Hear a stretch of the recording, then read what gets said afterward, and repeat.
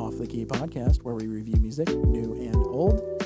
And today, I'm joined by my two regular co-hosts, Garrett. Outside, it's America. And James. Hello there.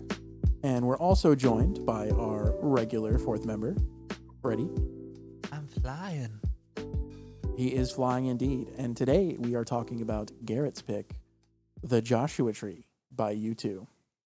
Yes, sir. What a banger, and a very overhated band, a very mixed modern reception band, but a classic band nonetheless that had far-reaching impact.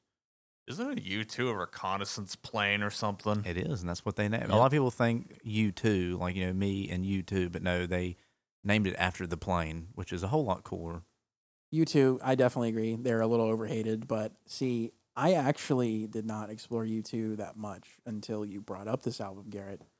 And I will say, I can see why the perception of U2 as a band is so wildly different for like Gen Z and millennials versus like Gen Xers and boomers, because they were two completely different bands in those eras. Wildly different. I went and listened to some of their newer stuff. I mean, I've heard it over the years. Songs of Innocence, that little lovely incident, and some of their other stuff, and man, it was just bad. Hot garbage. It was Hot like freaking Coldplay ripoff, and Coldplay's not even that good either. Just garbage.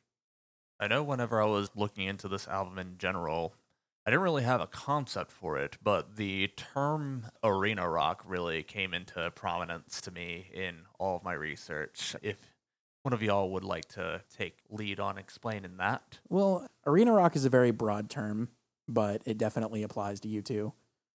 It's rock that's meant to just sound exciting and be fun to, drink and get shitty to at a concert, or, bang your head to, and that's pretty much it. It's usually, arena rock is very anthemic, it's very grand, but also kind of substanceless in a lot of cases. But not in U2's case, because they don't really have any like party songs very much. Yeah, so. they lean more into the anthemic, uplifting, and big and Political grand songs, socio-political songs. gestures and statements. Yeah, I know in its general composure, it's definitely nothing too complicated. That's not really what U2's known for. What I really saw here was an emphasis on just the grandness of the sound. Like you said, it's definitely something that's meant to be played in a large setting. Think Queen. Queen is a Very larger than life sound. Queen is a quintessential example of arena rock. Would you even call it like an orchestral rock? Sometimes it gets close to that. There's like an orchestral symphonic element to a lot of it. Yes. Yeah, U2 has a very interesting history and legacy, and not a good one in my opinion. A lot of the stuff that came out of U2, they're a highly influential band. I mean, The Joshua Tree itself is one of the highest selling albums of all time. In fact, the 43rd highest selling album of all time at around 25 million units. I feel like a lot of the stuff that came out and succeeded U2 was not Garbage. great. It was not great. A lot of these very run-of-the-mill, basic arena rock bands. Christian pop rock is heavily influenced by a lot of the stuff that U2's doing. Growing up, my parents, my mom specifically, she would have the Christian rock radio station on all the time. Honestly, some of U2's stuff reminds me exactly of that. U2's specific style is very much prone to that sort of thing, and that just kind of comes with the genre. Depending on the content of what's being put out, you end up with some hit or miss things. Now, that being said, it is definitely a case of what it spawned being way. We're not saying We're not saying U2's... We're not saying that U2's prime work is anything like this. Definitely not. But what spawned from it had a lot of influence in very bad genres of music. Exactly. It's just kind of like Garth Brooks. What his way and his pop styles of writing is a big reason that we have the Southern pop and country. Their legacy and like their impact on the genre, even though they themselves were pretty good, their impact was bad. It's because these bands came and found success as an exception to the rule, and that everyone else wants to. It's kind of like the kids on the park that they see Steph Curry shooting a bunch of basketballs from the other side of the arena, and they're like, "Oh, I want to try to do that." I'm like, he is the exception. You should not all be trying to follow him. He is not the rule. He is the exception to the rule. And they see that and they want to do that, and then they fail miserably at it. Yeah, sometimes a good group, a good band can have an impact, but not a positive one. Yeah, and U2 is a prime example of that. I will say, I mean, they had a pretty solid run in the 80s. They have very solid run from Boy up to Octung. Let's take Boy and October from War to Octung. Every album was good and great. Every single, and I think October is good. Boy is a very, very mixed bag, I don't care for Boy. but October is very solid. So, U2, if you didn't know, is a Dublin, Ireland-based rock band formed in 1976, consisting of Bono, The Edge, Adam Clayton, and Larry Mullen Jr. U2 as a band was originally rooted in post-punk, and their musical style has evolved dramatically throughout their career, as we've said. There are multiple eras of U2. They're all very different, but they all kind of have this trademark backbone set of characteristics that includes Bono's anthemic vocals, Edge's chiming guitar sounds, and their heavy socio-political themes with a lot of spiritual imagery. And what I mean by chiming, and I guarantee you have heard this technique before. Edge essentially created it. He popularized it. That is for sure. It's when you take your electric guitar, you put a bunch of effects on it, usually a delay pedal, a lot of reverb, and you do this kind of plucky strumming technique that creates a chiming sound. With or Without You actually is prime for all that stuff. It goes between a lot of harmonic-based scales here and just kind of takes you away in. They're very angelic, is the best way I can describe it. Yes, it's celestial. I guess if you're wondering for like a literal explanation, it's very sparkly, is the way I would describe it. Yeah. Perfect word for it. Yes. They make me feel like a fairy. It's also very new wavy, and I think that's the biggest thing that they kept as they evolved as a band, getting away from their early roots in like the new wave post-punk scene, is that they took that kind of those jangly, like sparkly guitars, and the Edge like kept that as their sound progressed. So much that he got shit for it later on. Yeah. It gets to a point where he became a one-trick pony. Well, that's because that's all he can do. Like a lot of guitarists I met, like personally, could probably outplay the Edge. Like he is not that proficient. Tom Morello, and we always talk about Tom Morello being the guy who's all creatively and like not really a whole lot of technical skill. Tom Morello could shred and technically play him under the table. With what this does, we take this sparkly guitar here and we contextualize that sort of technique with the rest of this album. The core focus of this, like a lot of U2's material, is to just be inherently political and just trying to get out as much of a feeling of want for change. What they do, especially in With or Without You, it kind of really emphasizes the false shininess of the American mythos.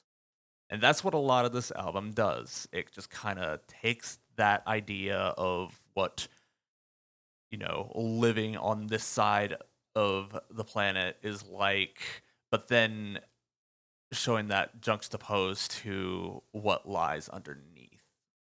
This is really prime with Bullet the Blue Sky, because that is such a juxtaposition to the singles from before and really works in favor of what the album's trying to do. Mm-hmm.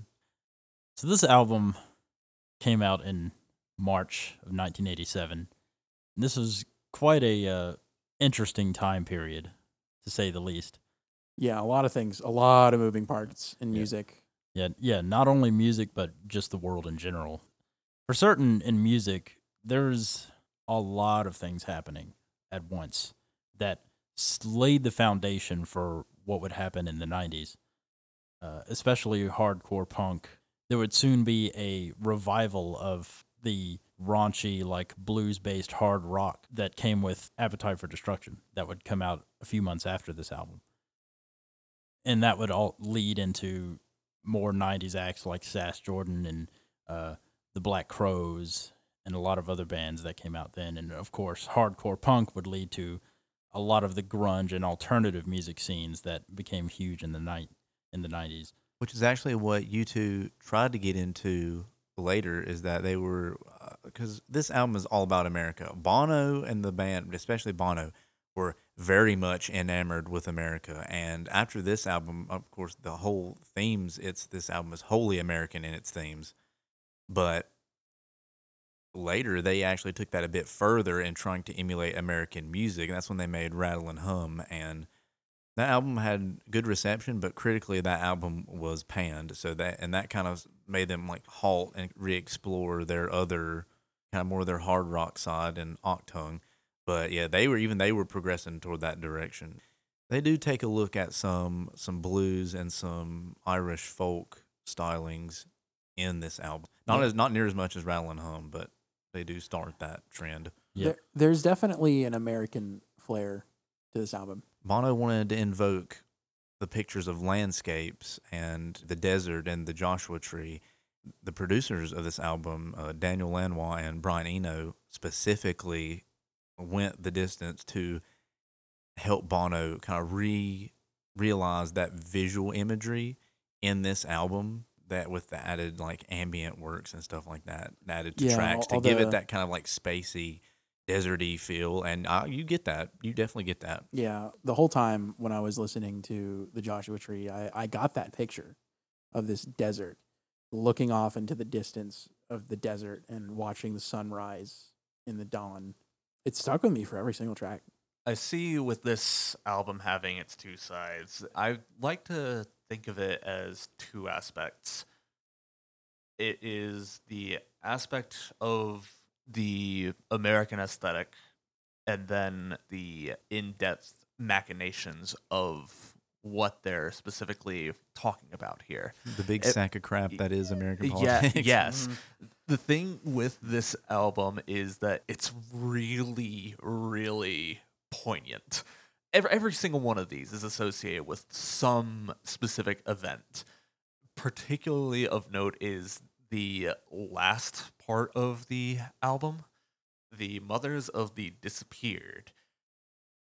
A really insane rabbit hole of just global politics and how horrifying these sorts of things can end up getting. And this was kind of U2's means of trying to get the message of the Madres de los Desaparecidos, the Mothers of the Disappeared, for which this track is named for, in order to support their causes and to make people around the world aware of what Argentina was doing to its own people.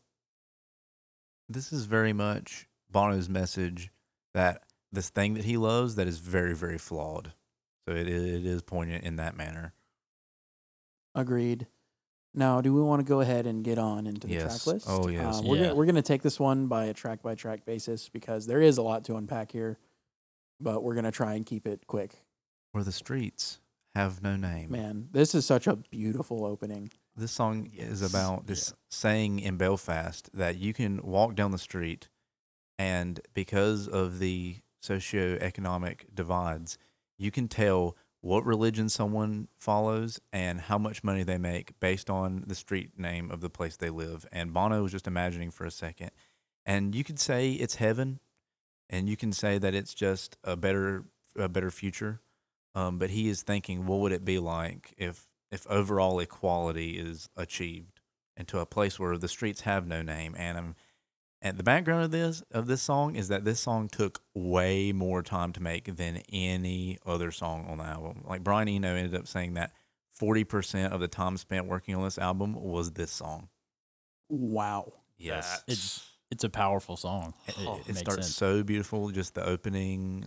It's a perfect opening for an Yeah. album. Perfect. It's absolutely the sunrise of this album, and it really hits you with the wall of sounds. very gospel, and then and then just great riff. Yep. And then it's sweeping, it's soaring, it's like a plane. Yep. It's like a Midwestern playing. That's what it Yeah. feels like. And Larry Mullen Jr. laying down that driving drum groove. It just propels the song to new heights. And man, so Larry Mullen Jr., if you're a drummer, please, and you don't really listen to him or haven't really appreciated him yet, please do. The man is great. If you listen to this album, you will appreciate him Yeah, because he lays down some straight up sick grooves. The rhythm section on this album, especially side A in particular, goes hard. He is one of the most creative drummers I've ever heard. He makes some very unorthodox beats, and it complements the songs perfectly well.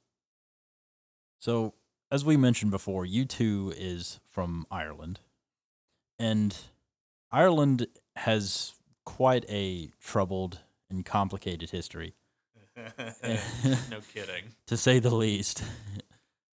And Garrett, what you were saying about Belfast, that was, if you put context around it, it's easy to see like why they would want to make a song about that. Because for really centuries, the Irish have been struggling against all sorts of oppression and persecution from the British. And especially in the 70s and 80s, it was very much a thing that was on the minds of every Irish citizen, and even those in Northern Ireland. No, this song is very, very grandiose. It is very gospel sounding, and the spirituality of this album is so slight that it works. There are parallel lines of the secular and the spiritual running throughout a lot of these songs, because you can think to yourself, is he talking about a better Ireland where they're free from oppression and they're working together and things are better? Or is he talking about when we get to heaven and we don't have these problems and the streets are all paved in gold and the streets have no name? And that is the brilliant part of his writing, that he can make these songs that you can interpret any way you want to. If you're religious, you can interpret them in a spiritual way. If you're not, you can interpret them in a secular way. And it's beautiful how he writes. Yeah, It's a great opener. He leaves it open ended, and yeah, fantastic opener. Moving into the next track, we get more of this beautiful, just sonic landscape that this album has laid out. It feels so sonically cohesive, and I think that has a big part to do with Brian Eno. Yep. Oh, shout out to Brian Eno, ambient legend, absolute Chad. Ambient goat. Yes. If you like ambient music and you have not heard Brian Eno, do yourself a favor. Go listen to his stuff. Funny story about Brian Eno is that it's either this song or I think it's Where the Streets Have No Name, but they took, it is Where the Streets Have No Name. They took so long and they were just so divided on that song that he about took all the tapes and destroyed them to make them like pretty much skip that song or like just do it over. And they literally, like, Lanois and Flood literally had to like hold him back. Flood was the sound engineer. They literally had to like stop him and like almost physically restrain him, because he was so tired of working on that song. He was like, they're not getting anywhere. But they eventually worked it out, and then it goes right into this song. This is the most gospel song on the album. Mm-hmm. But it's also because I've heard the live version that they've done with the Harlem Choir, where they have them, like chanting the chorus, and it's just, oh man, it is so spiritual. Even further in the spirituality, the themes of spiritual yearning and frustration you get on this song. He still hasn't found what he's looking for. Yeah. And he's held the hand of an angel, but he still hasn't. Kind of like you were saying, those parallels between the secular and the spiritual, I think that works really well here, because you can interpret it as, I still haven't found what I'm looking for spiritually or just in your life in general. This track is one of my favorite tracks on the album. I know it's one of the most popular ones. This is the one off of this album. This is the song that I heard the most on the radio. Yeah. This was a big hit. Yeah. But I like how minimalist this song is instrumentally. Yeah, but it still feels so large in scope. Exactly. And that is due to Bono. I would say that this is, if not his best, it is one of the best vocal performances he's ever done. The version where he's with the Harlem Choir, he takes that up to a 10, and if you are not religious, you will feel religious in that moment. You have a religious experience watching that. Man, just the power he puts into the vocals in this song is astounding, and every time it gives me goosebumps every single time. Also, shout out to The Edge, who actually gives backing vocals on some of these tracks, and especially live, and does a very good job. Very underrated backup vocalist, and with when it comes to giving harmonies and other such stuff, Edge is very underrated. The Edge actually has songs that he sings on some YouTube, like Van Diemen's Land and other songs. Can I just say that songs like these are amazing on a car ride whenever you're by yourself and you just need to sing your lungs out? Yep. Like it I is do it built. every time. It is built for it. And I do it every single time without guilt. To add to that, when I hear this song, I just picture Bono just screaming, belting these vocals out in that plain landscape we were talking about earlier, the kind of desert plain sunrise imagery that the album gives you. I've found that when it comes to genres like these, it's very derivative of what was a kind of popular thing to do with music in regions of Northern Europe and such, to kind of make sure that music would drone, because it's that droning that keeps like you feeling alive in some extent. That's why you get instruments like bagpipes and hurdy-gurdies that just kind of have these droning tones that just add to the overall sound. You want something that's big and projects to a lot of people, hence what arena rock is. Yeah, no, that's awesome. Also, I have to say the rhythm section on the song is great. That driving quarter note feel that very they creative. put under it. It's so simple, but it's perfect for the song. It just puts that pulse in the song, and it gives it that nice foundation, but also a driving groove to make the vocals and the celestial guitar playing even more poignant. Very powerful and grand opening set of tracks here, to say the least. Freddie, you already kind of brought it up earlier, but With or Without You, I think the writing on this song is very potent. I think it's honestly, as far as what he has to say, it's not as impactful as like Where the Streets Have No Name or Mothers or something. But as far as like the emotional depth of and like the deepness of the writing, way up. I'll be honest, this is one of the first U2 songs I ever heard, and I did not care for this song when I heard this when I was much younger. But it's kind of like one of those songs, like when you've kind of lived it, when you can relate to the lyrics, like the song suddenly just slaps, and it was definitely that way. And once again, it's got that religious duo tonality to it, but it's like you want a concrete, an answer to something. He's like, I can't live just in this limbo. I need to either have or have not. I need an answer. I need the solution. I need the final resolve. I can't be in limbo with or without you. Like you were saying, the song itself, it's not as poignant as the others, but it hit home for me. It really did. I feel like a lot of musicians and a lot of people who have passions that don't really align with their family lives or their personal lives, their relationships, have this moment. They have this fork in the road moment where they say, I'm either doing this with or without you. Yeah. And Bono actually had his with his wife. Him and his wife were undergoing a very stressful period of time in their marriage, and Bono was constantly asking himself this question, and he decided to put it into running. And I just love the opening synths and just that just jangling guitar line in the chorus when the chorus comes in. On top of that, and you'll notice this if you listen to the album, but overall, I'd say the overall mentality of the Joshua Tree is less is more, but more together. Yes. Well put. And you get that. You've got all these really simple parts, but there's a lot of them. There's a lot of moving parts. They're all very simple, but when they come together, they make these big, grand gestures and these big, grand statements. And that's what you're going to get with a lot of the Joshua Tree. And I really appreciate it, honestly, for the most part. And not even to mention, With or Without You is still, to this day, one of U2's biggest hits. As much as I do love it, God, is it overplayed? It is overplayed. But still, despite that, I love this song. Yeah, this is one of the only U2 songs I had heard prior to this review, and I definitely got sick of it as well, so I understand. It's still great, though. Now, that being said, we're moving on into the best song on the album. No question. Giga Nut. It is my favorite U2 song. Mine too. Bullet in the Blue Sky.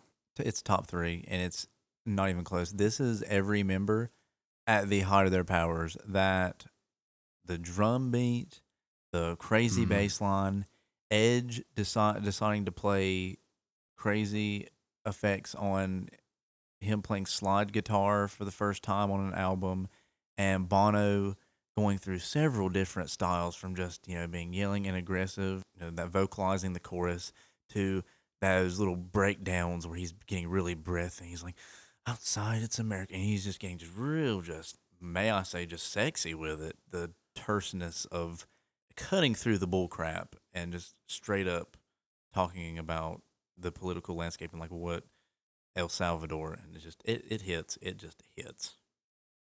So I will say it took me a bit of time to really appreciate Bullet the Blue Sky, because I went into this album not with really any set expectations. The most I've gotten, and I know it's bad, in terms of influence is just the sudden random hate train that happened some years ago with Fair U2. enough.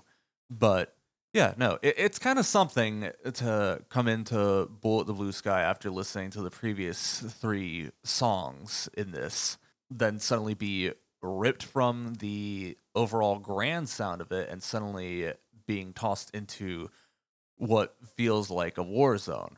But again, that is the point. That is what it is supposed to do.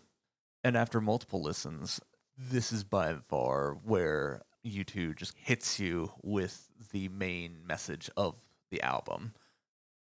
America is a mess. It is a hodgepodge, and it is a fustercluck. Indeed. And this song was written about Bono's trip to El Salvador during the Civil War crisis and all that, and just seeing America's impact on that whole situation. And there's a bunch of just really powerful imagery, like Jacob found the angel, but the angels overcome. See them burning crosses. If you don't know, Central America in the 80s went through some shit. And I appreciate that Bono not only felt the need to write songs about it, but he actually went there in person, which is kind of a ballsy move, let's be honest, considering what was happening there at the time. Yeah, for reference, that stuff happening then is why I'm even in the States doing this in the first place. These were things that were really presenting themselves as a danger to a lot of the civilians throughout there. And the fact that U2 was even there whenever my family was fleeing is something. Note they were fleeing from Guatemala, not El Salvador. However, those movements all across Central and South America were quite co-opted, and for good reason. But yeah, a lot of context. And, you can't appreciate that about U2 as a band. You can tell that they really care about the world and world events and world tragedies and disasters of all kinds. Now, one might be able to say U2 can be pretty self-righteous, and yes, they can. They can be very self-righteous, but you can't deny their humanitarian efforts, their altruistic efforts. It really is something to admire. They're committed to what they believe in. That is an admirable quality that, no matter who you are, makes you a more compelling musician, in my opinion. They believe in who they are. The way I usually like to phrase it, it may seem pretentious, but if it holds some kind of water, it still makes a point. Exactly. And that's why, kind of backpedaling to what you said a few episodes ago, Garrett, that's why people who generally you might not be able to relate with, you can connect with in their music. Yeah. It's a powerful thing. It really is. And even if I think Bono's a weenie, like Tom York, He makes a lot of sense. he does. He It's does. his running. For that, I think U2 is worthwhile. But anyway, moving on into Running to Stand Still. That harmonica solo for the win. It's one of those that it does take you a few listens it was definitely like my least favorite track on like first listen. Oh, I love this track. But like second and third, it was like you really get the beauty of it. You get the text, the ambient textures, and then there's the harmonica, and the album is taking a little bit of a rest because it's really just kind of hit you either with just the potence of like the emotional lyrics or like in like the actual instrumentals of Bullet. This is kind of like a respite from that, and this is actually about a. It's not really it wasn't like an actual couple, but Bono is writing about this fictitious couple who are both drug addicts and both addicted to heroin. Running to Stand Still has a lot of Irish folk, and this is where their folk and blues influences start to come through a little bit and start to shine. I liked the blues aesthetic, the blues theme of this song in particular a whole lot. You know, you get that tambourine, the harmonica, the really twangy guitars. Good stuff, man. I think it's actually a very nice break from just the emotional heat you get smacked with from the first half. It still fits. Like, I still think it fits very well sonically. And I hate to bring this up, but Brian Eno, big part of the sonic cohesiveness of this album. This song is perfectly placed. It makes the pacing of the album shine. Yeah, and I will say the pacing of this album is excellent. There's never a moment where I feel like whiplash or I'm like, oh, this is boring or wow, this sucks or man, come on, hurry it up or anything like that. It's about as good as you can get. Yeah, I will talk about the ending and how I think they could have made it even better. And when it comes to their track listings and songs they left off, but yeah, this album pacing wise is about as good as you can get. And do you want to know the funniest part? They gave a list of tracks that they wanted, so they finalized it down to these 11. They handed it. I think it wasn't Daniel Lanois. They actually got in their last producer, Steve Lillywhite, to come in and kind of finalize everything because Lanois and Eno were a little too busy to really put the finishing touches on it over like the last 2 weeks. So they got their old producer to come in and put the finishing touches on it. They handed it to Lillywhite's wife, and they said, what do you think about this? And she came up with this track listing. She said, here you go. They didn't even think about this at all or put it together in any kind of way. It literally was just randomly put together by the wife came back and said, yeah, listen to it, and this is what I think. Some would call that divine intervention. Yeah, for real. For real. Yeah. I don't even know how you even go about getting something like this in such a way. I'm taken aback. Amazing. Yeah, it just works. And I think that has a lot to do with the cohesiveness in general. Of the sound and just overarching tonality. sound. Yeah, it's cohesive without being boring. Exactly that. Eno is the ultimate glue guy, and he made this project. He was like, I want every, and Bono kind of told him this, that what he wanted out of Eno from the beginning. He said, I want every song to sound like it fits together. Like, I want every song to sound as close to the same as possible without them being different songs. I want them to all have the same soundscapes. It was definitely accomplished here. And I feel that way about Red Hill Mining Town, actually. Oh, yeah. I think the soundscape on this one is just lush. Yes. So Very aggressive, full, Bono but performance. aggressive. Like aggressive vocal performance, because this song is about a mining strike in the UK that was going on at the time. Yeah, it was the National Union of Mine Workers strike of 1984 in England. Red Hill Mining Town has a lot of Victor Jara vibes.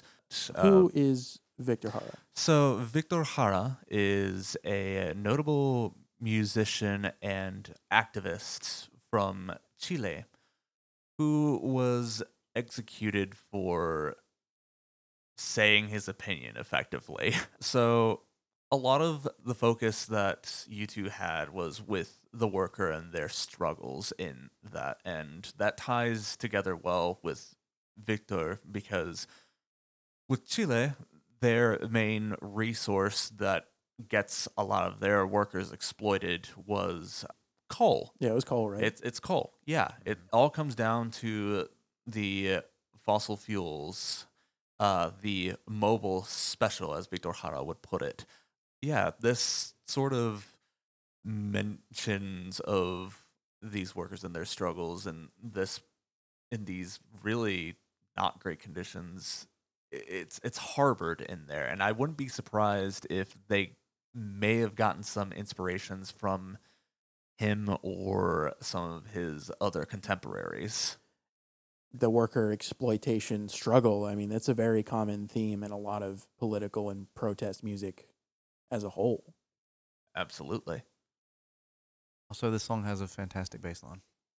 Indeed. Yes. Indeed. Yeah. And there is a lot of historical context to these albums or these songs, and we don't want to leave that out because that adds to the layer of potence to a lot of these tracks. But anyway, moving on. So, In God's Country, I'm not gonna lie to you guys, this is my least favorite track on the album. That is Likewise. oh my god, massive! That riff that carries this song. It's great. Now, hear me out. This is a little bit of a contextual thing. I know when we talked about Marty Robbins, you talked about how you weren't really impressed with Master's Call because you feel like you've heard that style of song a million times.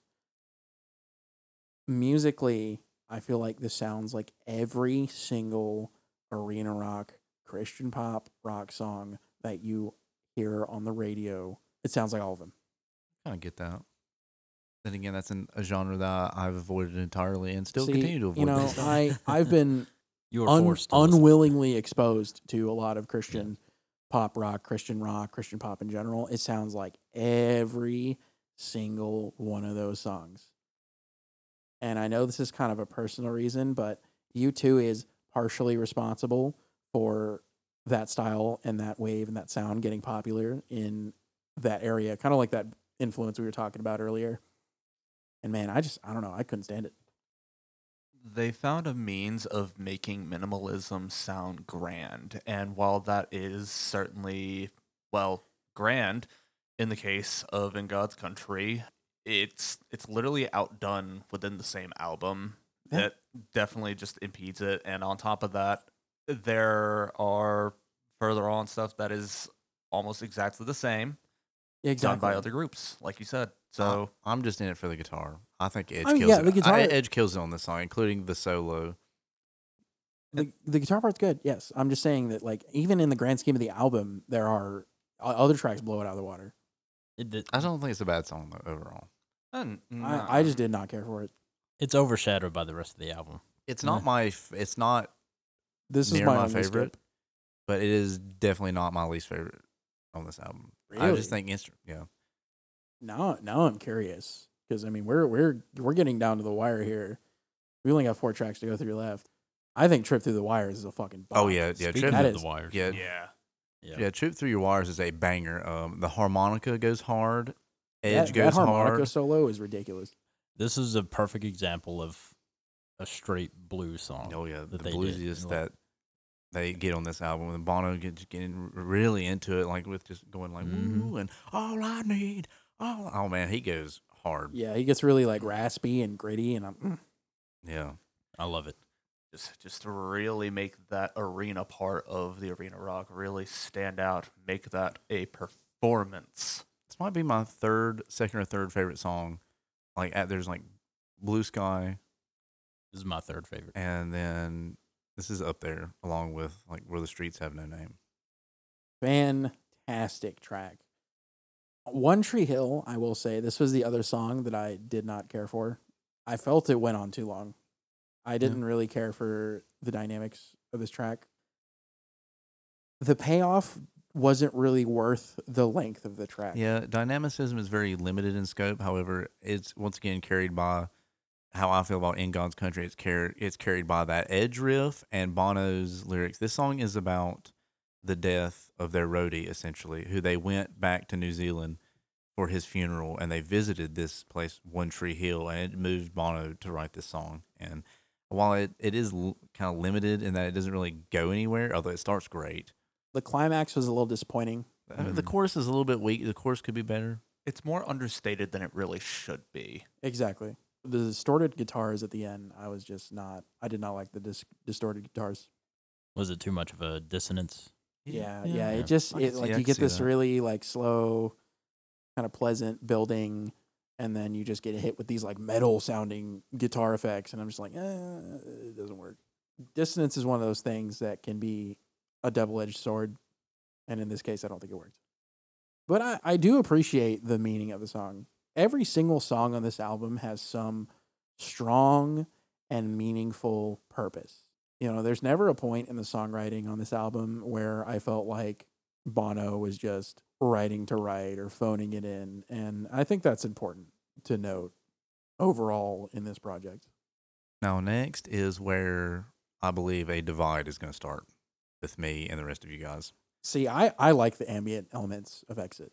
Exit is a weaker track, but Exit is also one of those songs that the more you listen to it, the more it grows on you, the more stuff you find. It's so textured. And Like it's about the mind and thoughts of a killer, pretty much. It's a very interesting song. It's a very dark turn for this album, and I like it for that reason. I think the ambient textures complement it well. One's own lyrical adventure through this is quite something. You get something different every time you try to listen to it. Yeah, there are a lot of onions. There There are a lot of there are a onions. lot of onions. There is a lot of onions. No, there are a lot of layers to the onion that is the Joshua Tree, and this is just one of them. Bono said, "I have the lyrics, Edge. Just go to town." And the Edge said, "With pleasure." And just, it's like Eno and the Edge were in two separate rooms, and they both came to Bono and said, "Here," and they gave him something like completely different, but that when it put together, it actually fit. Yeah, they complement each other really well. It's dissonance done well. Yes. Exactly. It makes it a very full sound. We're winding down here to the last track, Mothers of the Disappeared. This is my weakest song on the album. Cap. This is the Cap. weakest song. Mad Cap. Cap. This is the song. This is the song I wish was taken. I mean, the lyrical content is there. I feel like instrumentally, it is not as exciting. It's not as layered. I mean, I like Exit, but personally, if I had to make a decision, Exit and Mothers are left off, and Sweetest Thing and Silver and Gold are the ending. Instead of it softening up and fading out, you get Silver and Gold to come in and be just an aggressive punch in the face song about apartheid. It ends on like that high note. So I will acknowledge that Mothers of the Disappeared as a song is not necessarily top notch. I think it's a beautiful soundscape. That's all I'm saying. That's really what carries it for me, along with the lyrical content, the layers added on by the context of the song, which I've talked about. Yeah, it's some pretty dark shit. It to is say the dark. least. The darkest song Bono's ever written. Again, I've already discussed it. It's incredibly dark. I feel like this would But fit on it's- a fucking like Nine Inch Nails album, honestly. Oh, it would. But it, in contrast with the actual soundscape, it creates this amazingly dissonant but gorgeous lyrical scape that gives you the melancholy of the state of affairs, but simultaneously gives you a hope for the future of this side of the world. Yeah, And just exactly. any institutions that happen to be in states that the Mothers of the Disappeared are in now. So now that we've been talking about the Joshua Tree, this whole recording session had 30 tracks that they were taking, that they all had to consider putting into production. Out of all those tracks, 11 made it. And a lot of the B-sides didn't get finished, so they couldn't have made the production, but two notable B-sides are Silver and Gold and Sweetest Thing. Sweetest Thing later got put on a greatest hits album that they dropped in the 90s and became a hit then. And Silver and Gold, they recorded a live version on Rattle and Hum, so I can see Silver and Gold kind of not being it's kind of cheating because it's like, okay, they did put a version of it on the record, but man, Sweetest Thing I think needs to replace a song on this album. Sweetest Thing needs to be on this album. So I want to know, what are your guys' thoughts on those two B-sides, and should they be on the album? Should they not be on the album? What could they replace? I honestly think the only song I would replace on this album is God's Country. I think Silver and Gold and The Sweetest Thing should have both been on the album, especially The Sweetest Thing. I was listening to this, I was like, why the hell wasn't this on the album? Because I remember you made a big deal about it in our Off the Dome discussion, and to us multiple times. And I listened to it and I was like, you're fucking right, dude. Like, And because later you can't just say it's not like a what if story. It later blew up. It was a hit. So it's not it's not just me, old man, yelling at the clouds, what if it was.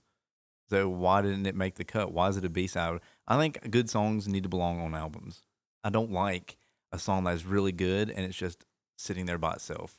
Something about my OCD having ass, I need that in the album structure. So that being left off just really irks me, especially that I personally believe that it should be at the end, because the Sweetest Thing into Silver and Gold would have just been a great just punch in the mouth of just energy instead of Exit. And although Exit's kind of hype, instead of Mother's just kind of like tapering the album off, I think it should have just really ended with a nice just electric punch. it wouldn't really do much to discuss like a hypothetical track list, but The Sweetest Thing and Silver and Gold should both be on this album. If They're both fantastic. This album is a 10 if they're both on there. Damn. Yeah, but let's go ahead and get into our final thoughts here. If those songs were added, this album is a 10 out of 10 for me. However, they're not. So this is not a 10 for me. I think this album is very concise. It says a lot of good things. The instrumentals are top notch. Brian Eno was the perfect glue guy as a producer, went above and beyond. And, it's rare that an album gets two producers. It worked perfect here. How they just managed to completely mesh, another almost miracle. Because what other producers do get together and put out something of that quality without fussing and fighting? Not many. J. Dillon, Madlib, Yeah. one of the only examples I can think of. But anyway, And Edge's guitar and the rhythm section and Bono's that twofold lyrics where you can enjoy this in a spiritual sense, you can enjoy it from a secular sense. There's a lot of history here. I learned so much. The only thing that I had learned that I had already knew about was like the stuff in El Salvador. All these other occurrences in history were new to me. So it's a history lesson. I mean, I could run an essay on all the different little points and things that I liked about this album. But I'll go ahead and say that this album to me gets a 9.5. strong rating, man. Freddie, what are your thoughts? This album is a combination of the right place, the right time, with the right people. Each and every single one of these songs, regardless of their overall quality, adds to... It's pretty close to a quintessential as you can get. This is what And Justice for All wishes it could have been for metal. I think with all of that being said, with its composition, its general song structure, and just overall feel, I'm going to have to concur with Garrett. It's a 9.5 for me. Big surprise. Freddie, I thought you would be the one that I thought you Just would like give it this lower, song. honestly. you just kind of had this look on your face going into it, like you were about to just like rip me a new one. But I'm very surprised. Color me. No, I genuinely think this was great. I came in with a minimal perspective, and this perspective is not even necessarily something that I was really too attached to, because again, I don't really go out of my way to listen to U2, and maybe it's because they're overplayed. It absolutely is. I mean, no one because of does that. our age. If we're Also, being fair. U2 is And pop stuff is just bad. yes, wholeheartedly, yes. But yeah, Their no. modern stuff. I will acknowledge good where there is good, and there is a lot of good here. I'm a lot happier for it. Hell yeah, Freddie. Hell yeah. Kind of shocking. I figured you'd rate it positively. I didn't think you'd rate it that high. James, what are your thoughts? Man, this album, sonically, it is almost perfect. They do such an incredible job at not only the pacing, like the song placement on the album, but each song itself individually, the song structure, it's so wonderfully put together. The minimalist attitude they take towards it is wonderful, and yet they're still able to make it sound just so massive and grand in scale.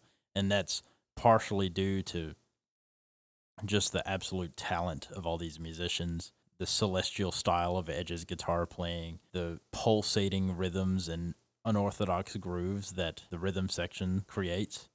Bono's insane, almost perfect orchestral gospel like vocals.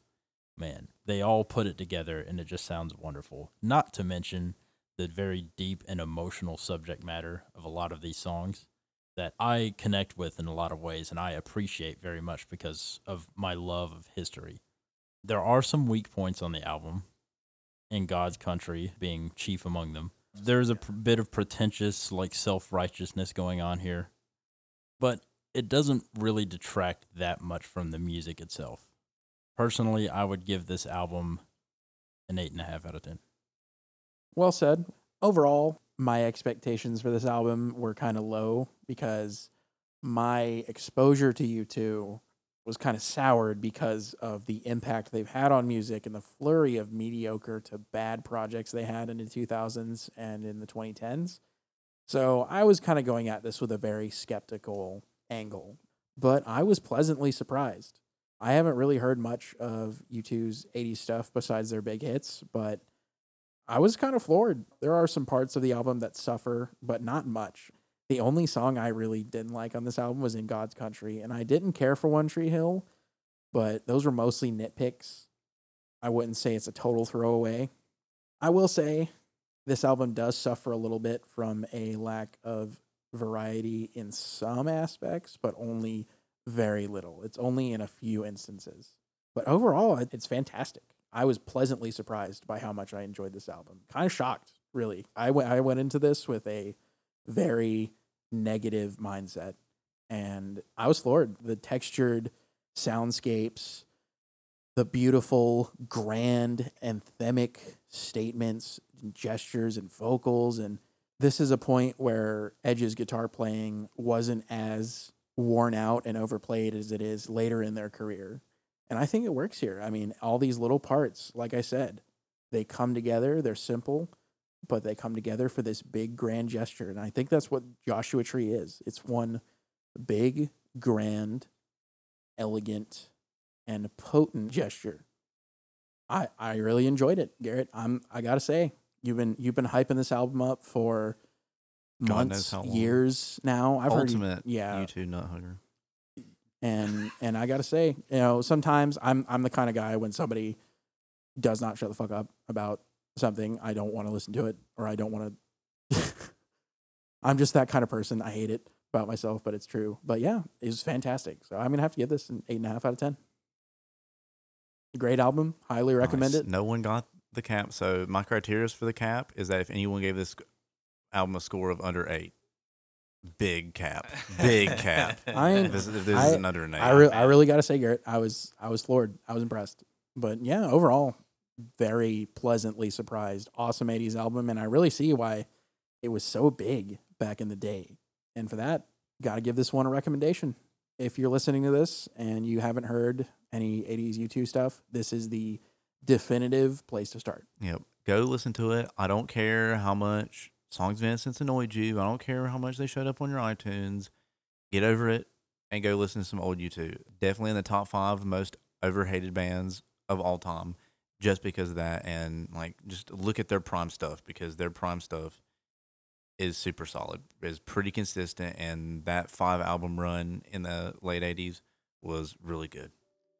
And on top of that, honestly, look into some of these song backgrounds. I know we all went over some of these bit by bit, but there's plenty of stuff that we didn't even get to cover in the amount of time that we really try to allot ourselves to. Yeah, Joshua Tree is not the only album in their discography that has these kind of like backgrounds and stories. It is all throughout. War especially. Yep. There's a lot of nuances to every single thing they've put out just about. So, yeah, take the time. It's admirable, and it's definitely worth researching. But with that being said, any final thoughts, guys? Nope. All good.